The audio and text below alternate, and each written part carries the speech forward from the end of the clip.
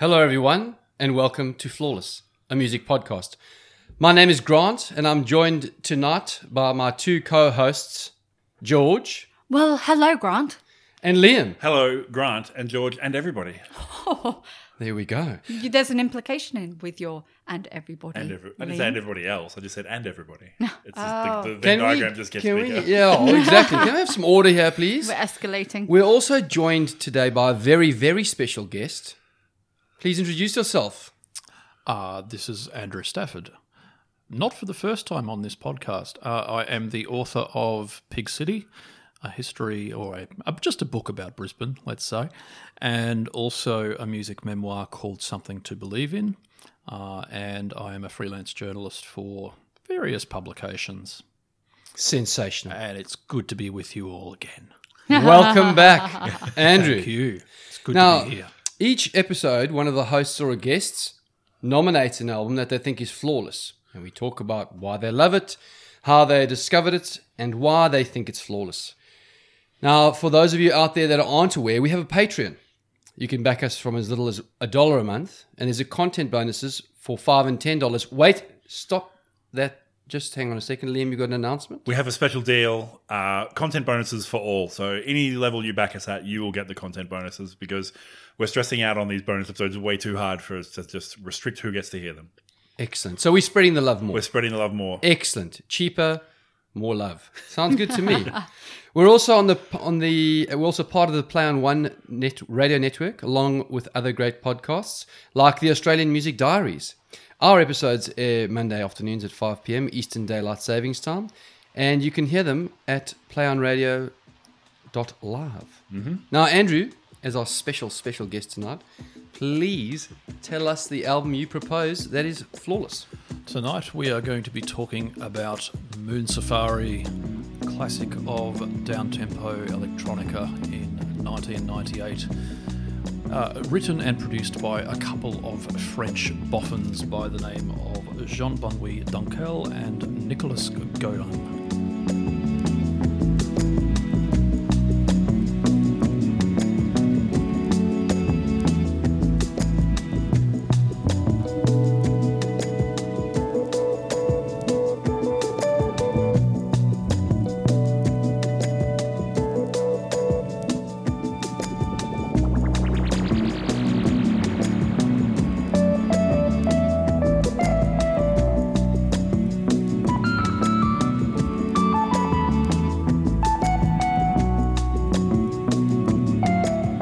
Electronica. How does a man from Melbourne initially and then living in Brisbane fall upon electronica by Air? I'm just going to jump in here real quick and say the name of the band is Air.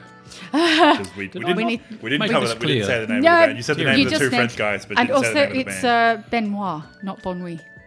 Because Bon Nuit is good night, and Benoit is a name. So This is Jean-Benoit. getting really complex. Jean-Benoit Dunkel and Nicolas Godin. I was trying to work this out beforehand and I knew I was going to make a deal of myself. When I was 19, I lived in Paris. It was good. I knew on. I should have just called him JB. JB. JB, my So, mate. Air. Air, the French electronic band. Please, go on. So it was 1998. Yes. Britpop was waning, thankfully. Oi! Grunge was already Hold on a second, I was a Blur fan. Grunge was already a memory, even more thankfully. Hold on a second. Handbrake. We've either gained a lot of listeners This or might be lost the them very quickly. Yeah, we might be actually kicking out a guest and discussing the album without him.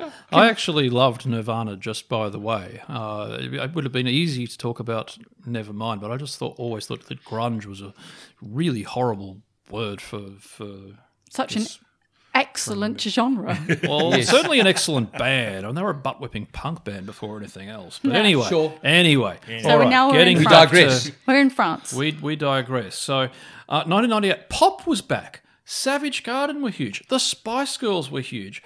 I was not paying much attention to electronic music, it must be said. It wasn't my bag. It's still not particularly my bag. At the time, it was big beats. It was The Prodigy. It was Daft Punk. It was Fatboy Slim.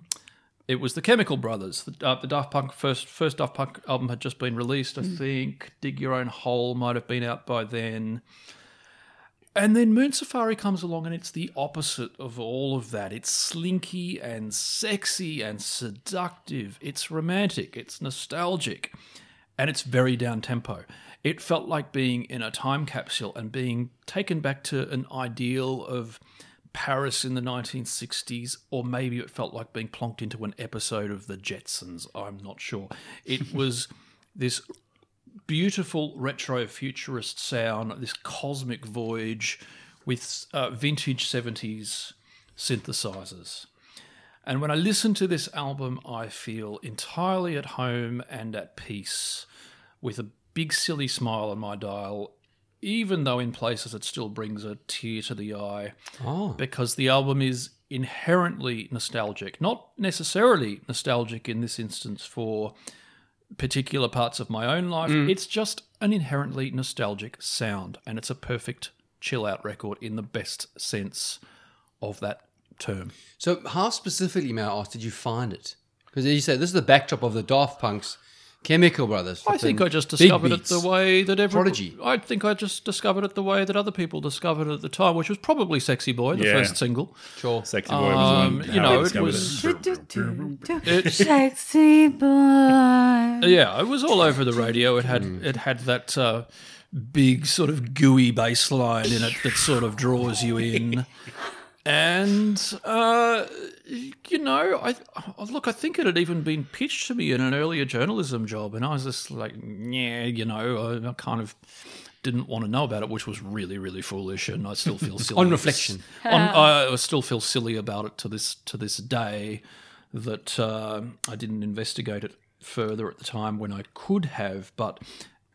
look, I would have heard it on the radio very shortly thereafter, and Sure. And I was pretty quickly smitten by it. I think I would have, again, the next single, I probably would have heard maybe Kelly Watch the Stars next, or it might have been All I Need. It's Kelly first, and then Kelly All I Need first. after that. Yeah, and it was very simple.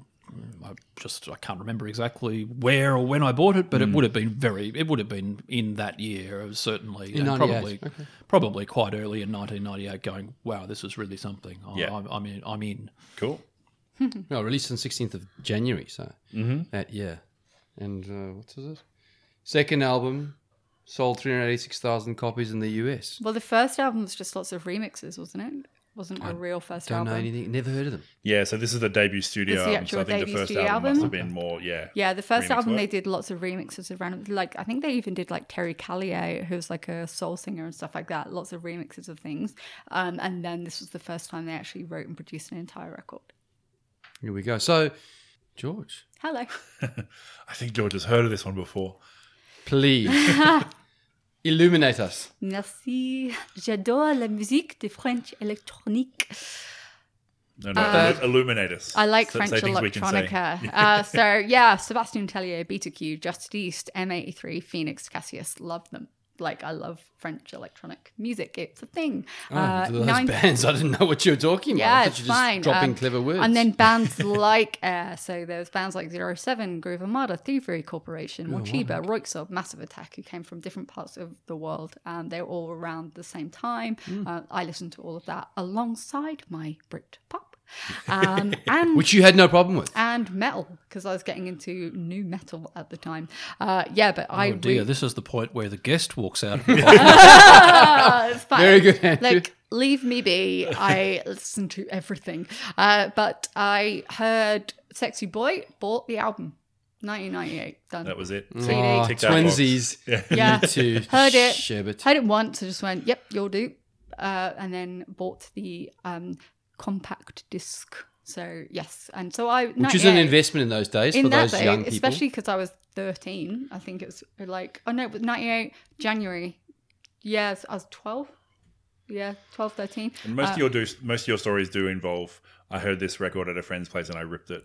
Yeah, but this from one them, so this one I bought this is because a none of standout. my friends knew it. Yeah. So it was just weird.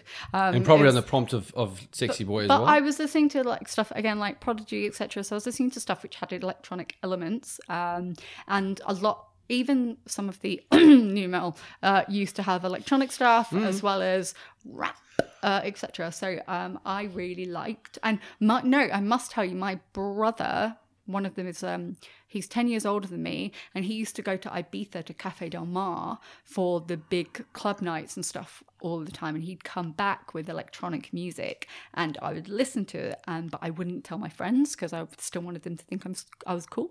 So I didn't want them to know that I was listening to dance music, electronic music, and whatever. But if you go to Ibiza, If your friends don't like you for your electronic music, they're not your real friends. Jeez. I know, yeah. On reflection, I you know see now, this now. but I was 13. Like Pressure. what kind of depth do you think I had at that stage? So I had all this electronic music and stuff from like Ibiza, and then I had Air, and just went, "Yep, you're accessible. I like you. You'll do."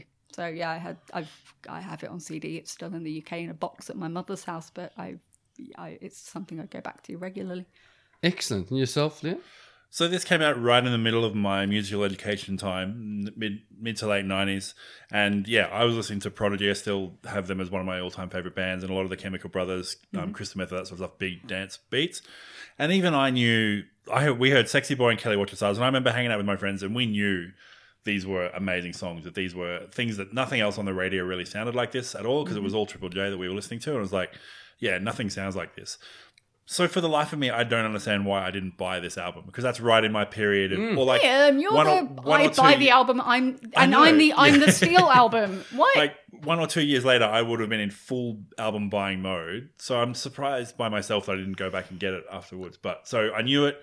I knew the 3 singles. I don't think I even realized All I Need was an Air song until I heard it on this album, just listening to it this last couple of weeks. Like, I know this song. This is an amazing song. I had no idea it was even them. But yeah, so I knew the singles.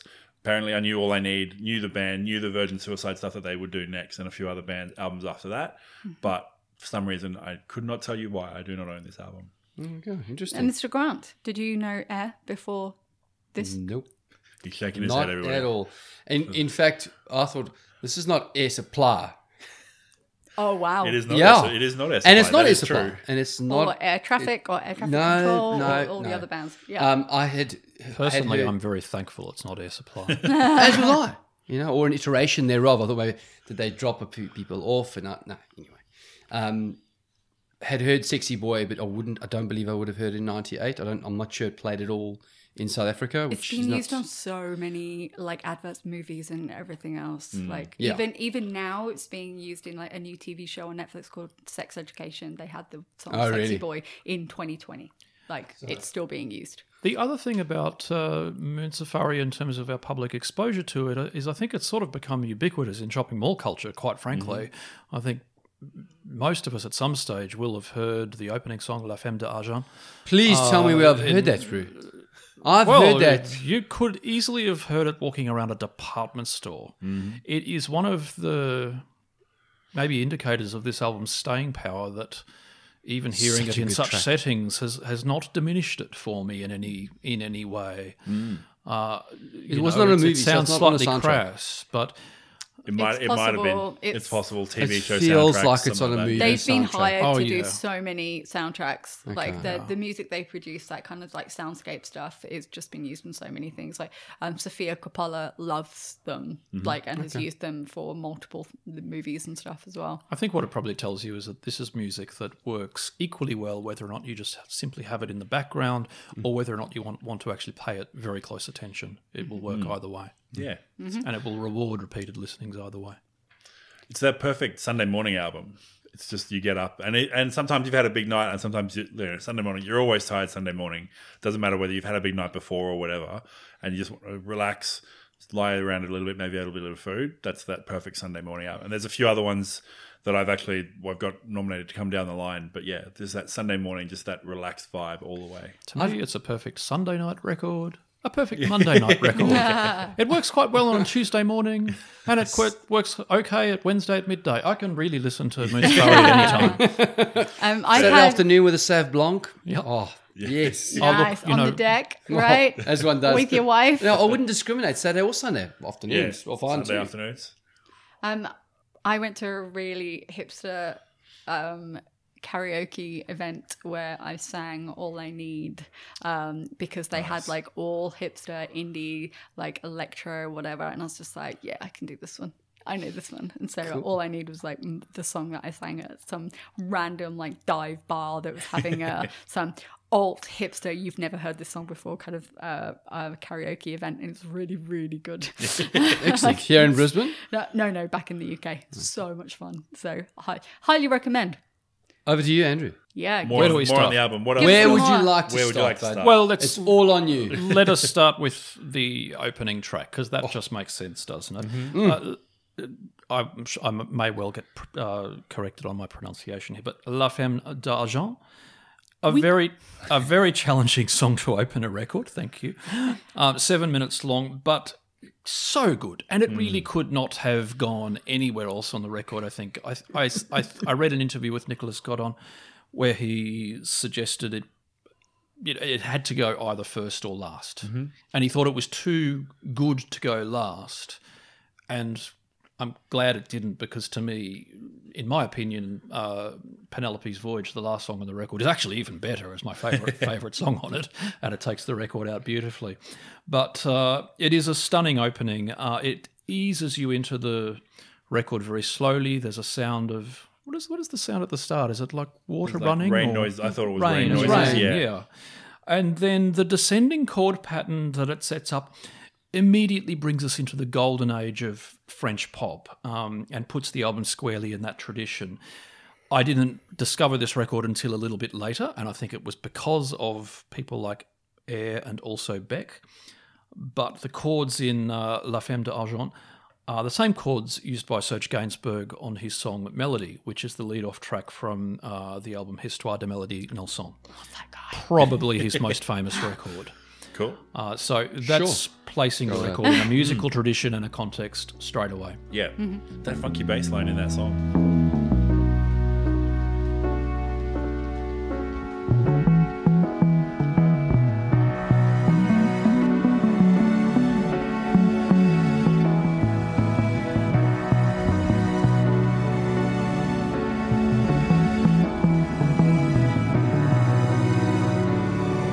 I didn't recognize it. I don't have the musical background of it, but just like it just grabs you right from the start. Yeah. Like, Bass it's is so very cool. important in this record. Yeah. Do you know what's really cool about the strings?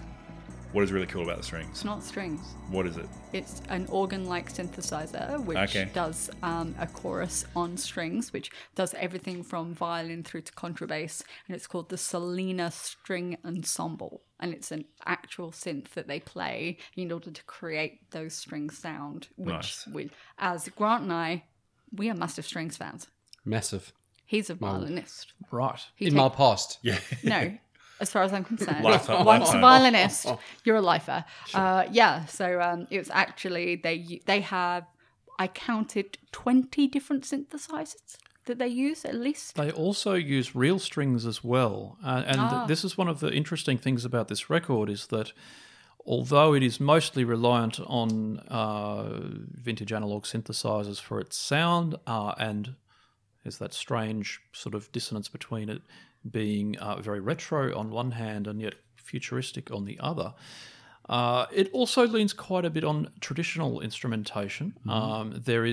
They actually went to Abbey Road in London in the later stages of the process and recorded some of the strings, including the violin for the song Talisman in Abbey Road with a string arrangement. There is... It's ironic that it sounds like the most French song in the world. And they absolutely, recorded it in Abbey Road. And there's quite a lot of acoustic guitar in the record. There's beautiful bass playing. Nicholas Godon uses a Hofner, a 60s violin-shaped bass, in fact, the same type of bass that was used by Paul McCartney in the Beatles. One, yep. Right. Cool. And that's a really, really important part of the sound of Mid-Safari. Probably underpins the whole thing, really. That's awesome. Yeah, so when they were over at Abbey Road, they were these shy little French boys, and they didn't want to. So they're in the biggest studio in the world, and they've got a whole orchestra full of people there, and they couldn't talk to any of them because they were too shy to talk to them. So David Whittaker, who was producing it or arranging the orchestra with them, took them back to his house and just said, let's just go and have a chat about some stuff so that, you'll feel comfortable around me. And then if you feel comfortable around me, you'll feel comfortable around all these people. And it worked. And they ended up at his home talking about Rachmaninoff. for a little while, and then I've got came some back the next day. Rachmaninoff albums in the living room So, studio it's just right like- now. Which is absolutely the personality that Air give off in this whole album. Is like shy, little nervous, avant-garde, artistic geniuses who would never describe themselves that way at all. Like, And the it's fact just- that they wanted to talk with another composer about Rachmaninoff tells you quite a lot about the level on which they were working. I don't tend to think of Moon Safari as an album. I mean, there are pop songs on this record, very clearly identifiable pop songs, but there are also huge swelling pieces like La Femme d'Argent, like Talisman, like Penelope's Voyage that are much more symphonic in their sound. And I think of this album as it's a beautifully composed piece of work. I think of them more as composers than songwriters in that sense. I just, when I heard that first song, I was looking at the track list and I was like, yep, I know Sexy Boy and I know Kelly Watch the Stars. So you're going to put your two singles in your first sort of early bit. I'm like, your first song is going to have to be this big, epic, sweeping, open number. Like, if you're not opening with a pop song, you're going to have to open with the other side of what you do. And I listened to it, I was like, yep, that's it. That's the exact thing that I thought would be there if they were as good as I thought they would be. I actually think that Sexy Boy is probably one of the weakest songs. You reckon? Yeah, for mine, I think in it's not lost, but I think that it's and it's the one that's got a lot of words to it, I suppose. For mine, a lot of lyrics, or more lyrics than some of the other ones, which is just nothing. But I think it was for mine. Wow! After that opening, I'm like, wow! It's And the then- song that everybody knows. And, Yeah. and Correct. And Grant, actually, I almost agree with you. It's certainly not the song that I go back to and get the continuing rewards from as I do the others. Having said that, it's the obvious single. Yes. It's the one that had to be the Yes. single, Yeah, and it's has the one to. that put them on the Went map. to number 13 in the UK singles charts like straight away, which is really good for it's- that time. And it's interesting too because the way this opens, I think of this record when I was sort of starting to think about what appealed to me so much about it ahead of this podcast. I thought, well, this album feels like it has the natural arc of a relationship, of a short-term but meaningful relationship. And between La Femme d'Argent and then Sexy Boy, the first two songs, you feel like you're getting perspective from both genders about this blossoming love affair, really. It's starting to feel, by the time you get to Sexy Boy, it's starting already to feel like a courtship. Okay. So Yeah, they it said has- about that one. They talked about his bass and how he plugged it into a guitar amp instead of a bass amp. Which, yeah, I don't know can- anything about music because I It didn't can know that it break was it, different. but that's fine. Sorry? It can break it, but that's I fine. figured, like, yeah, I'm sure there's a reason people don't do that. And then they were just playing a riff.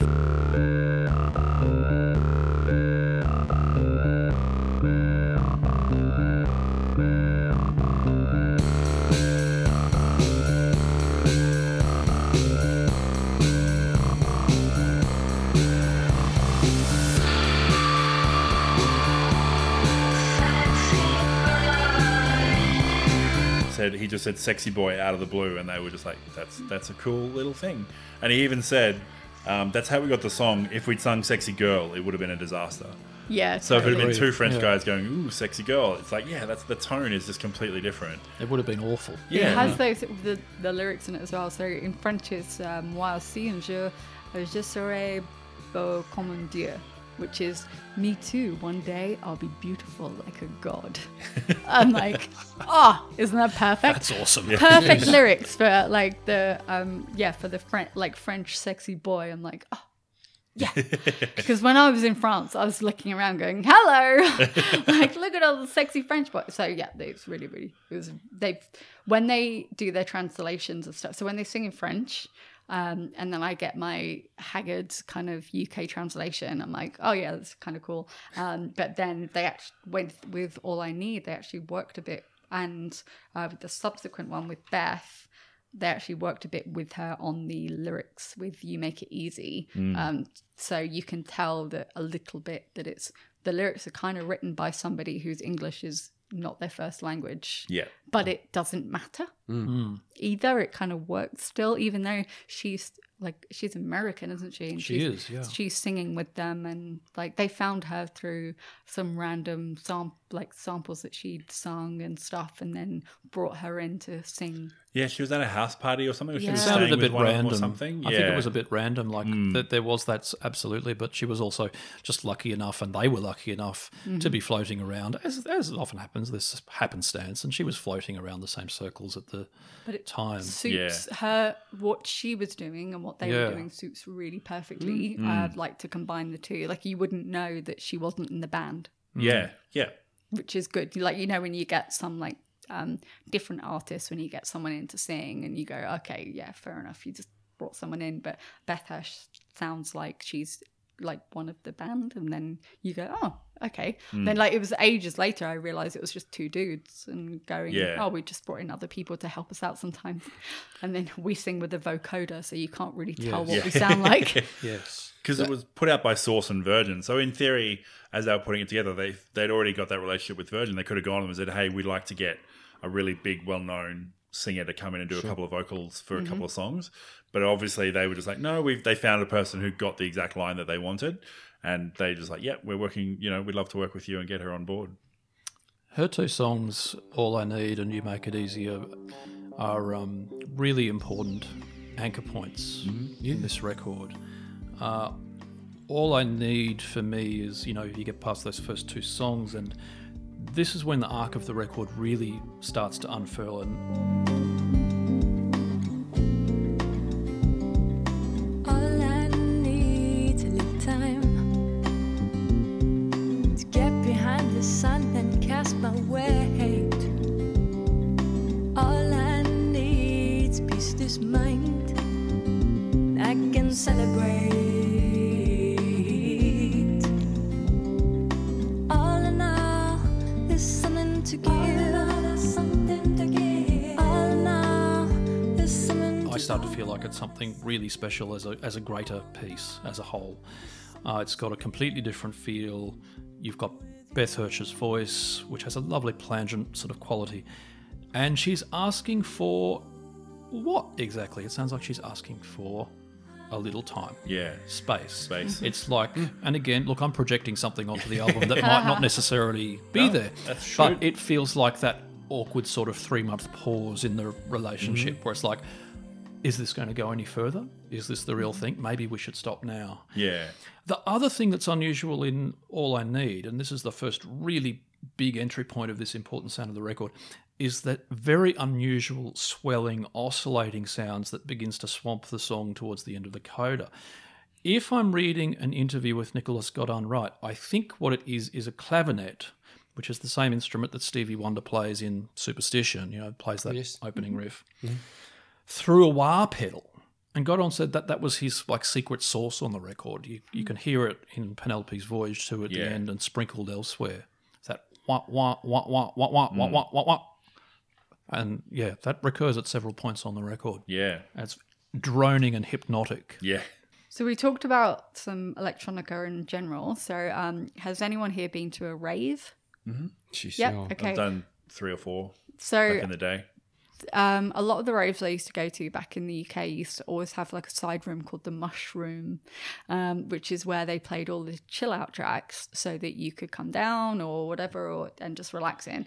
And there was a very strong air influence in the Mushrooms, and All I Need was definitely one of the tracks, and La Femme d'Argent was definitely one of the tracks that was played around like the late 90s in the Mushrooms for the people who just needed a little bit of time to themselves away from the like heavy drum and bass or the heavy rave and house music and whatever. And so like I kept writing down, I was just like, I've heard this in a mushroom. And I never even did drugs. So I was just like, I just sometimes went to chill out with all the cool music. But Air were like a seminal part of that kind of, despite being so chill and reminiscent and gorgeous and like smooth to listen to, were still reminiscent of the rave era too, which is kind of fun. Yeah. But that song in particular, I just remember hearing a million times in those sorts of spaces. Grant, I think we interrupted you there for a second. Sorry. So I was going to ask. The question was, Andrew, do you still listen to this? very often. And I've been returning to it. It's probably wrong to say I listen to it very often in general, but Sure. I have returned to the album more recently, and I have been playing it relatively frequently. I say that as someone who has probably a few thousand records to choose from. And Yeah, I find it intriguing because choosing can be difficult sometimes, but it is a very special record, and I have been going back to it lately and finding that indeed this is one of those records that has really lasted for me and is as special now as it was in 22 years ago. in the first year that it appeared for me. It's 22 years old now. Yeah. So, let's all have a little dance because Kelly's going to watch the stars.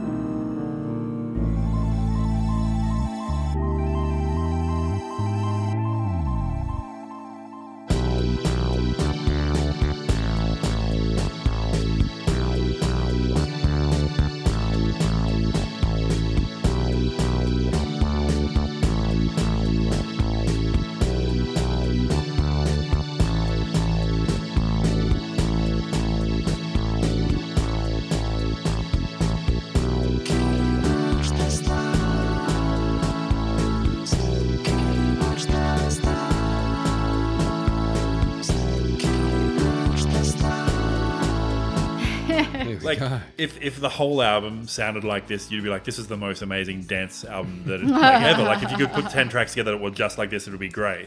So it's a testament to their determination not to just make the same sort of stuff that everybody else was making. It's like, here's our dance song, and you'll never hear anything like this. I mean, Sexy Boy is kind of in a similar vibe, but this is our two pop songs, and we're not coming back to this sound again, so we hope you like it. And they sing the same lyrics but with different effects throughout Yeah. the whole thing. But then they stop and then they just have these piano scales. Yeah. Like going Yeah. up and down. And you're I like, love those. You're like, okay. It's so good. Yeah, it's awesome. You're like, all right, have fun. And then it's like full synth time. And then it's just like you are with them. Whoever Kelly is, you are definitely watching the stars. I mentioned before, there's a silly throwaway line, but if there's a song on the record that makes me think I feel like I've just dropped into an episode of The Jetsons, it would be Kelly Watch the Stars. Yeah. Nice. So Kelly was Kelly from Charlie's Angels. Ah. They just like, hey, we love that show, and there's a cool chick, so George is doing the Charlie's Angels pose. We should all be doing We it. should all be doing it, I but it's was a visual very lonely. podcast. And it was like We're not recording audio it only yet. podcast. Yeah. So that was because that was the whole thing of, oh, who's Kelly? Is it some big thing from their history or whatever? And then it's like, no, it's just I really love Charlie's Angels, and this is about Kelly from Charlie's Angels. Gotta love the honesty. Yeah. It's really good. Simplicity. No angles. No. The Remember is really like super short, but it's really sweet as like an interlude in the middle of the record. You're going track 6.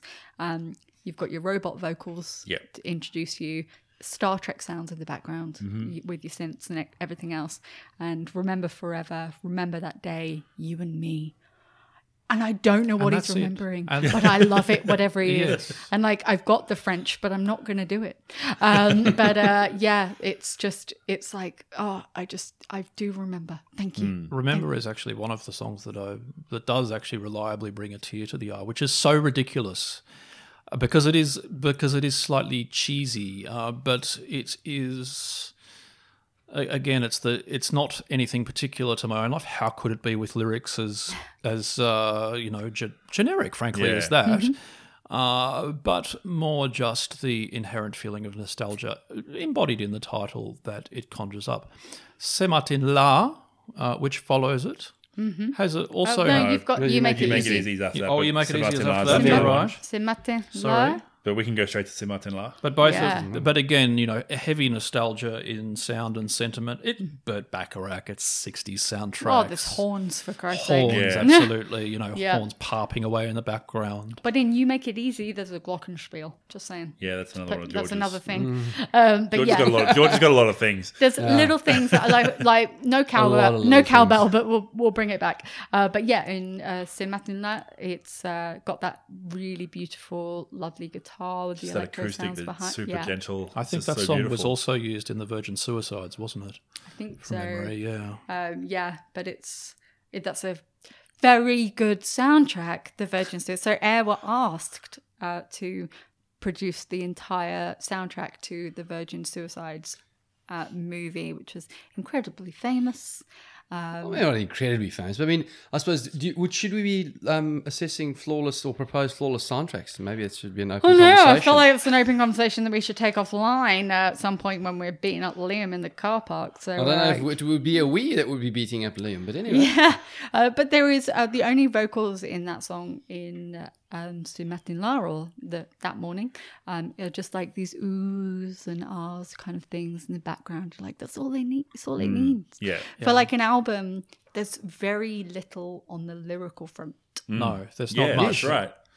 Like usually And we that go, doesn't let's matter. drop in some lyrics here, blah, blah, blah. But we don't really have to. There's just so much going on with the songs that you're like, it's got beautiful things, like really lovely sounds, waking the world up. Incredibly rich music, and obviously not being a French speaker, it never needed that to me anyway. I was never particularly bothered to, even when Google Translate came along, I was never particularly bothered to try to find out what the lyrics in French were. It was already working for me on an emotional level before that.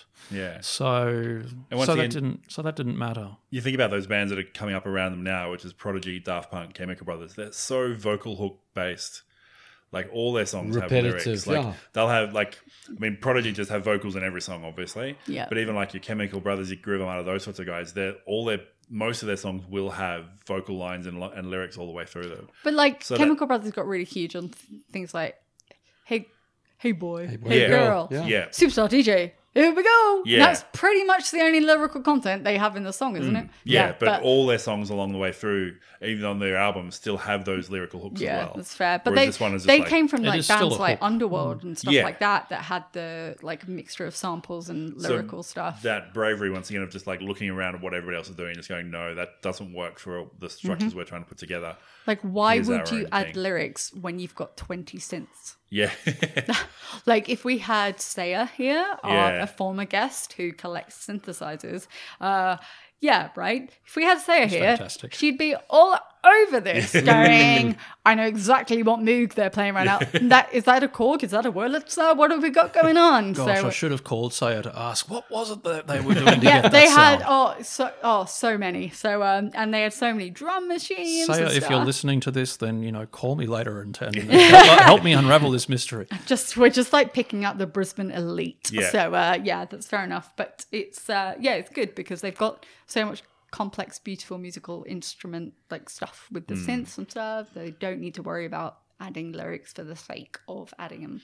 Speaking of not adding things just for the sake of it, we sort of skip past Talisman, which is one of my favorites because it's got that James Bond intrigue spy style.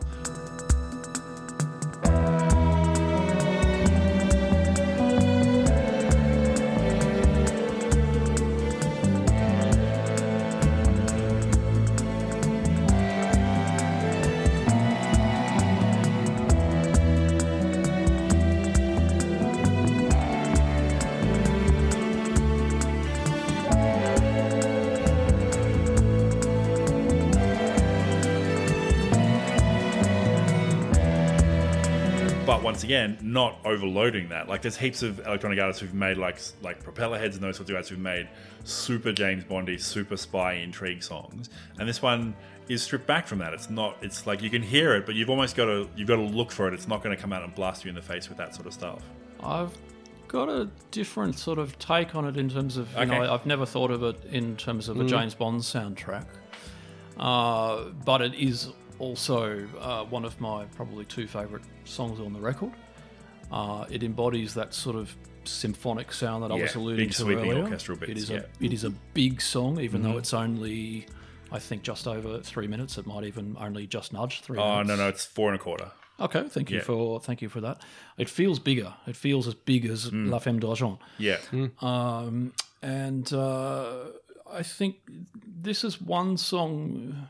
This is one song in particular where I can't imagine a note of Talisman being any different. I can't imagine Sure. any rhythmic phrase or intonation or instrumentation on that song being any different from what it is. It's perfect. That crescendo It's is perfect. just It is Yeah. absolute. It is a sublime piece of music. Yeah. It was a surprise to me when I got the vinyl of Moon Safari, which I eventually did, to find that, in fact, Talisman was the first song on side 2, rather Okay. than the last song on side Yeah. 1. There are 10 songs on Moon Safari, and Talisman being number 5. Number 5. Yes, yeah. number yeah, 5. yeah. I naturally assumed that it was The last the song on last side track A. on the first side, but I guess because La Femme Femme's too d'Argent long is and quite long. Sexy Boy's quite long as well. That's so, yeah. right. So it actually flips over to the first song on side 2 and introduces you to another new world of sound. Which makes like the first side, La Femme, Sexy Boy, All I Need, Kelly Watch the Stars. That's a cracking first half of an album. Isn't it? It is an amazing first half of an album, and yet to me, the final 6 songs from Talisman on really bring it home. I actually think the second side of Moon Safari is arguably even better than side 1, and that is absolutely saying something. Yeah. Because you're right, the first side is extraordinarily good. Yeah. I really enjoyed New Star in the City, Chanson pour Salal, or Song for Salal.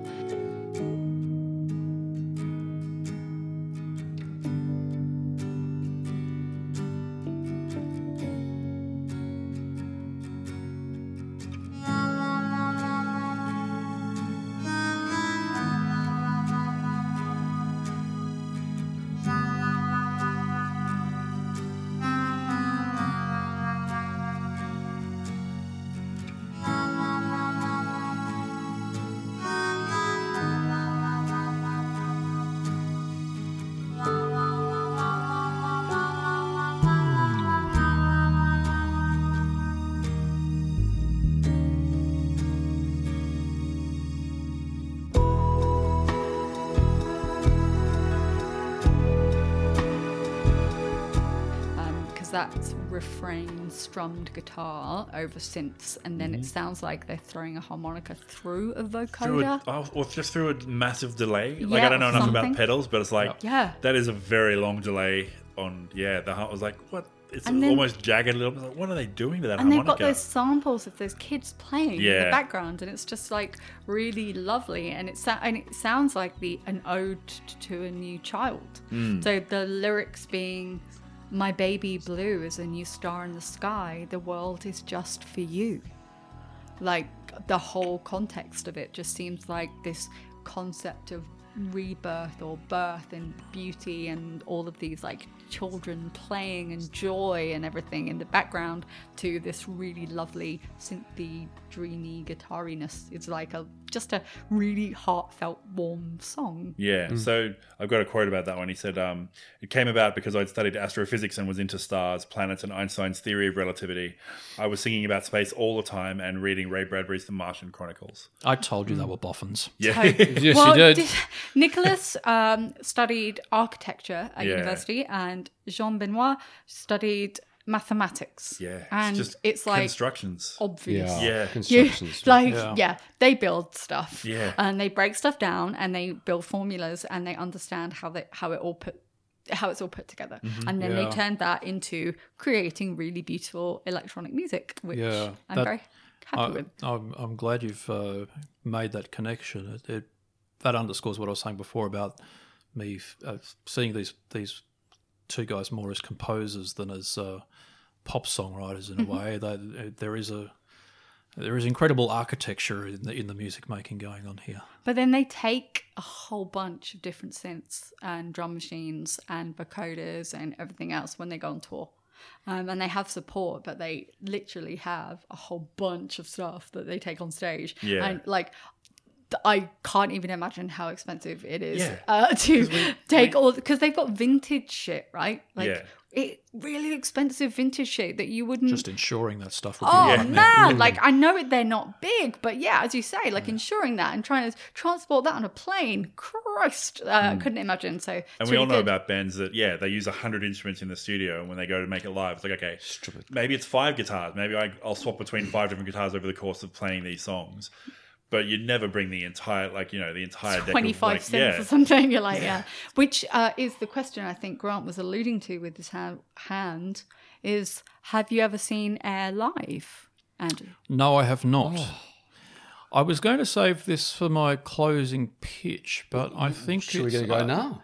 I am unsure if have they toured Australia? I'm actually not aware that they I have. don't remember. Like, nothing jumps to mind of them having toured. And there's a Maybe they would have played it like a special show, perhaps at Sydney Festival or something like that. or even like a festival of some kind, but even I don't know if they, because like a lot of dance acts, if they don't have big hooks in their recorded material when they play live, there's just that solid beat behind it which isn't there in the recorded ones. But I don't think they could do that with these guys. Like, you couldn't put these guys in the boiler room and go, okay, just play your stuff and have a giant beat behind it, because it wouldn't work. I haven't seen Air live, and I don't feel like I need to see Air live. I would possibly make an exception if they were playing one of those package shows where they decided to do Mood Safari in its entirety.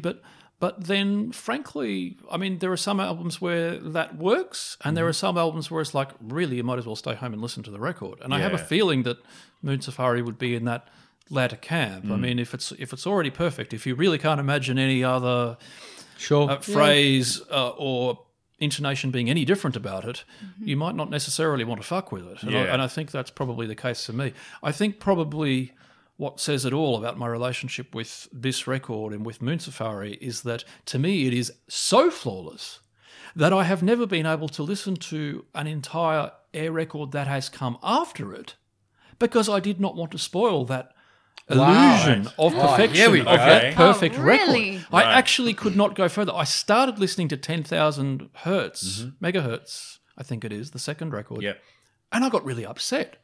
Right. It was completely a trip into another sound world, and I was like, I just, look, it's awful because, artists have to be artists and do their thing. But I was like, I'm sorry, I just wanted you to make Moon Safari over and over again in a different form and be just as perfect. And of course, that's impossible. You know. It's not something that anybody can ask. But I've just been content to leave it there. Moon Safari is enough for me. It is the only Air record I own, and I'm absolutely cool with that. In and of itself. Done. To me, it's the perfect statement. It's like, where do you go from there? Right. Do you listen to other music in that genre? Good question. It is a very good question, and the answer is no, very little. I have very few electronic records. I have one of the few other down-tempo electronic records that I own would be Adventures Beyond the Ultra World by The Orb. Okay. And that's 1991, I think. Yeah. So that much I earlier. don't listen to that very often at all, and it's very long. Moon Safari is a comparatively compact 40 minutes or so, and very easy to listen to. But no, I do not, and maybe that is telling.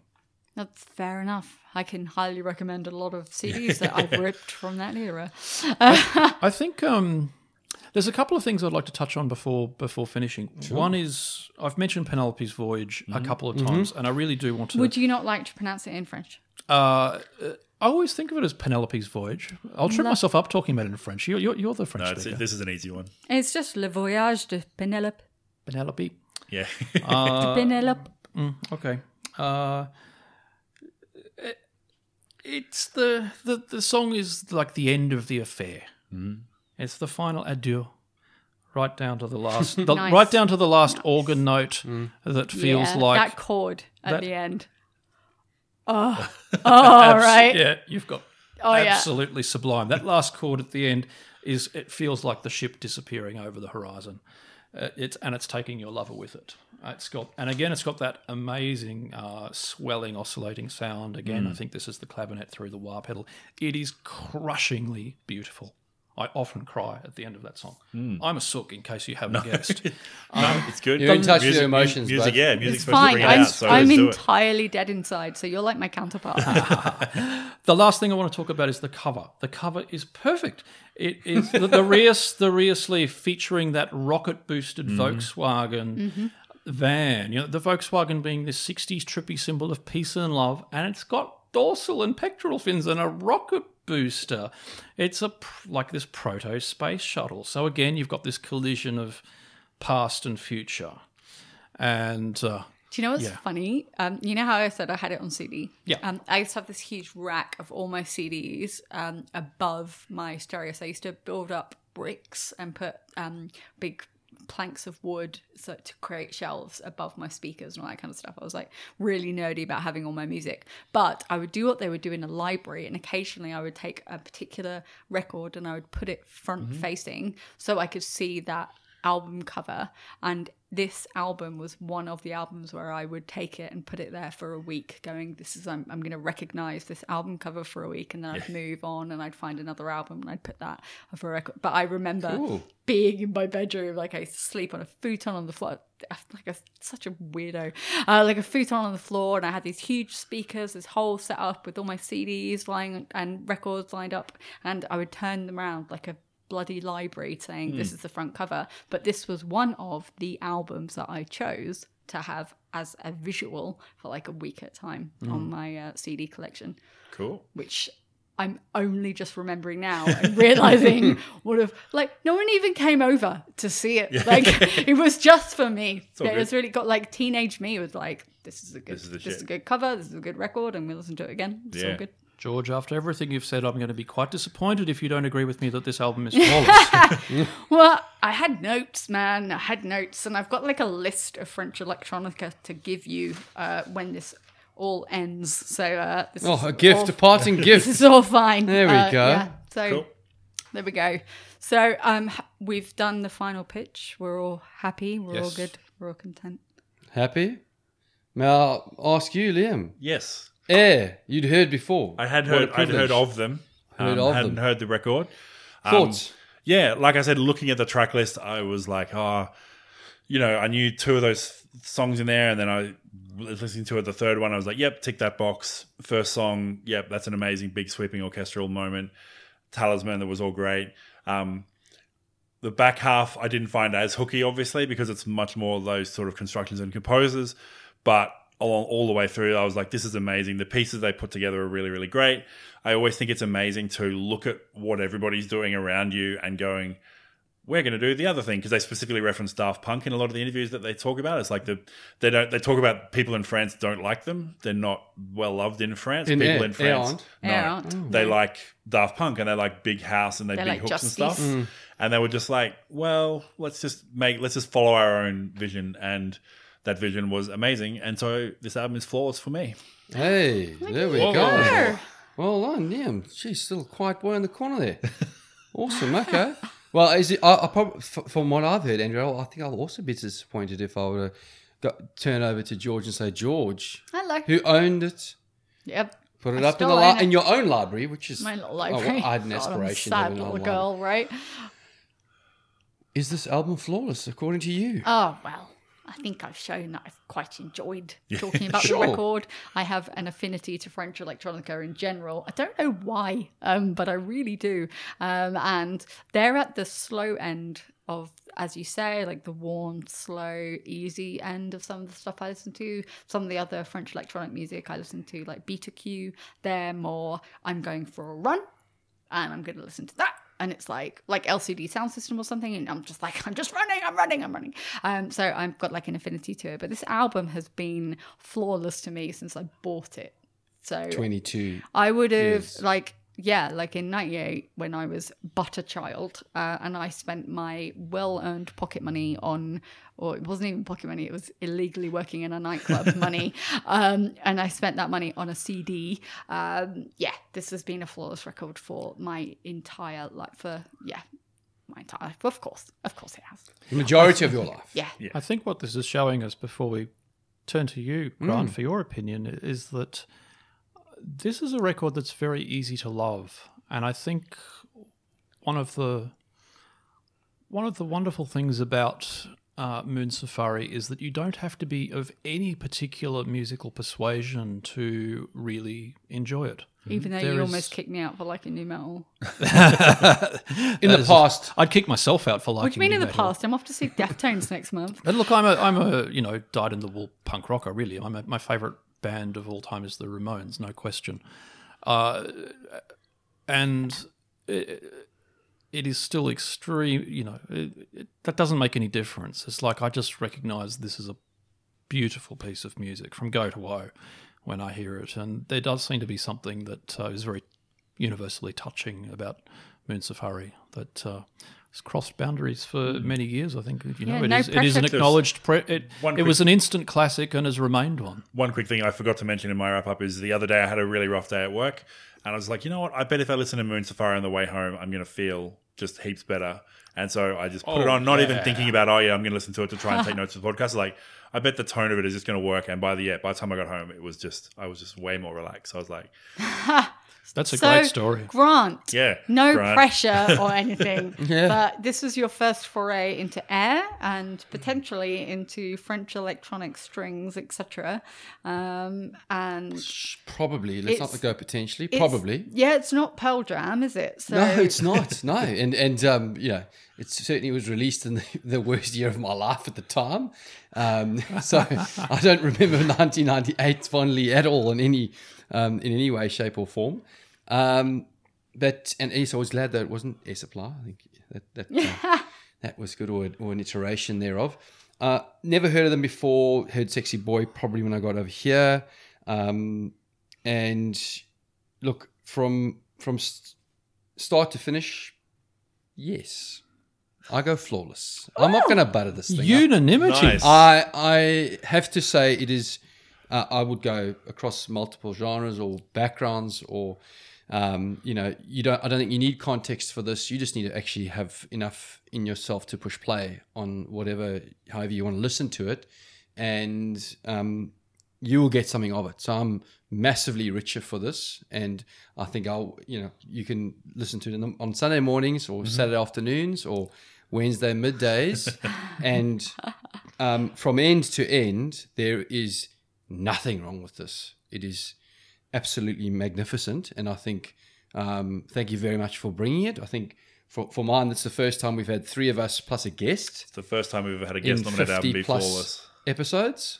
So with pushing all three of us. yeah, And a guest. and a Yeah. guest. Oh, yeah. First time a guest nominated album's been decided as Flawless. So well done. Wow. And thank you very much for bringing it. Yeah, that was fantastic. What I'll a be great punching pleasure to it. talk about it. Thank you. So thank you everyone for listening. For those of you who want to know more, we have a Facebook, Twitter, and Instagram. We are Flawless AMP on all of those. So you can join the conversation, share or like our posts, or give us a rating. Every little bit helps us find more music lovers like you. As mentioned, we also have the Patreon at patreon.com/flawlessamp. If you'd like to back us, please check that out. Thanks again for listening, and we'll see you next time.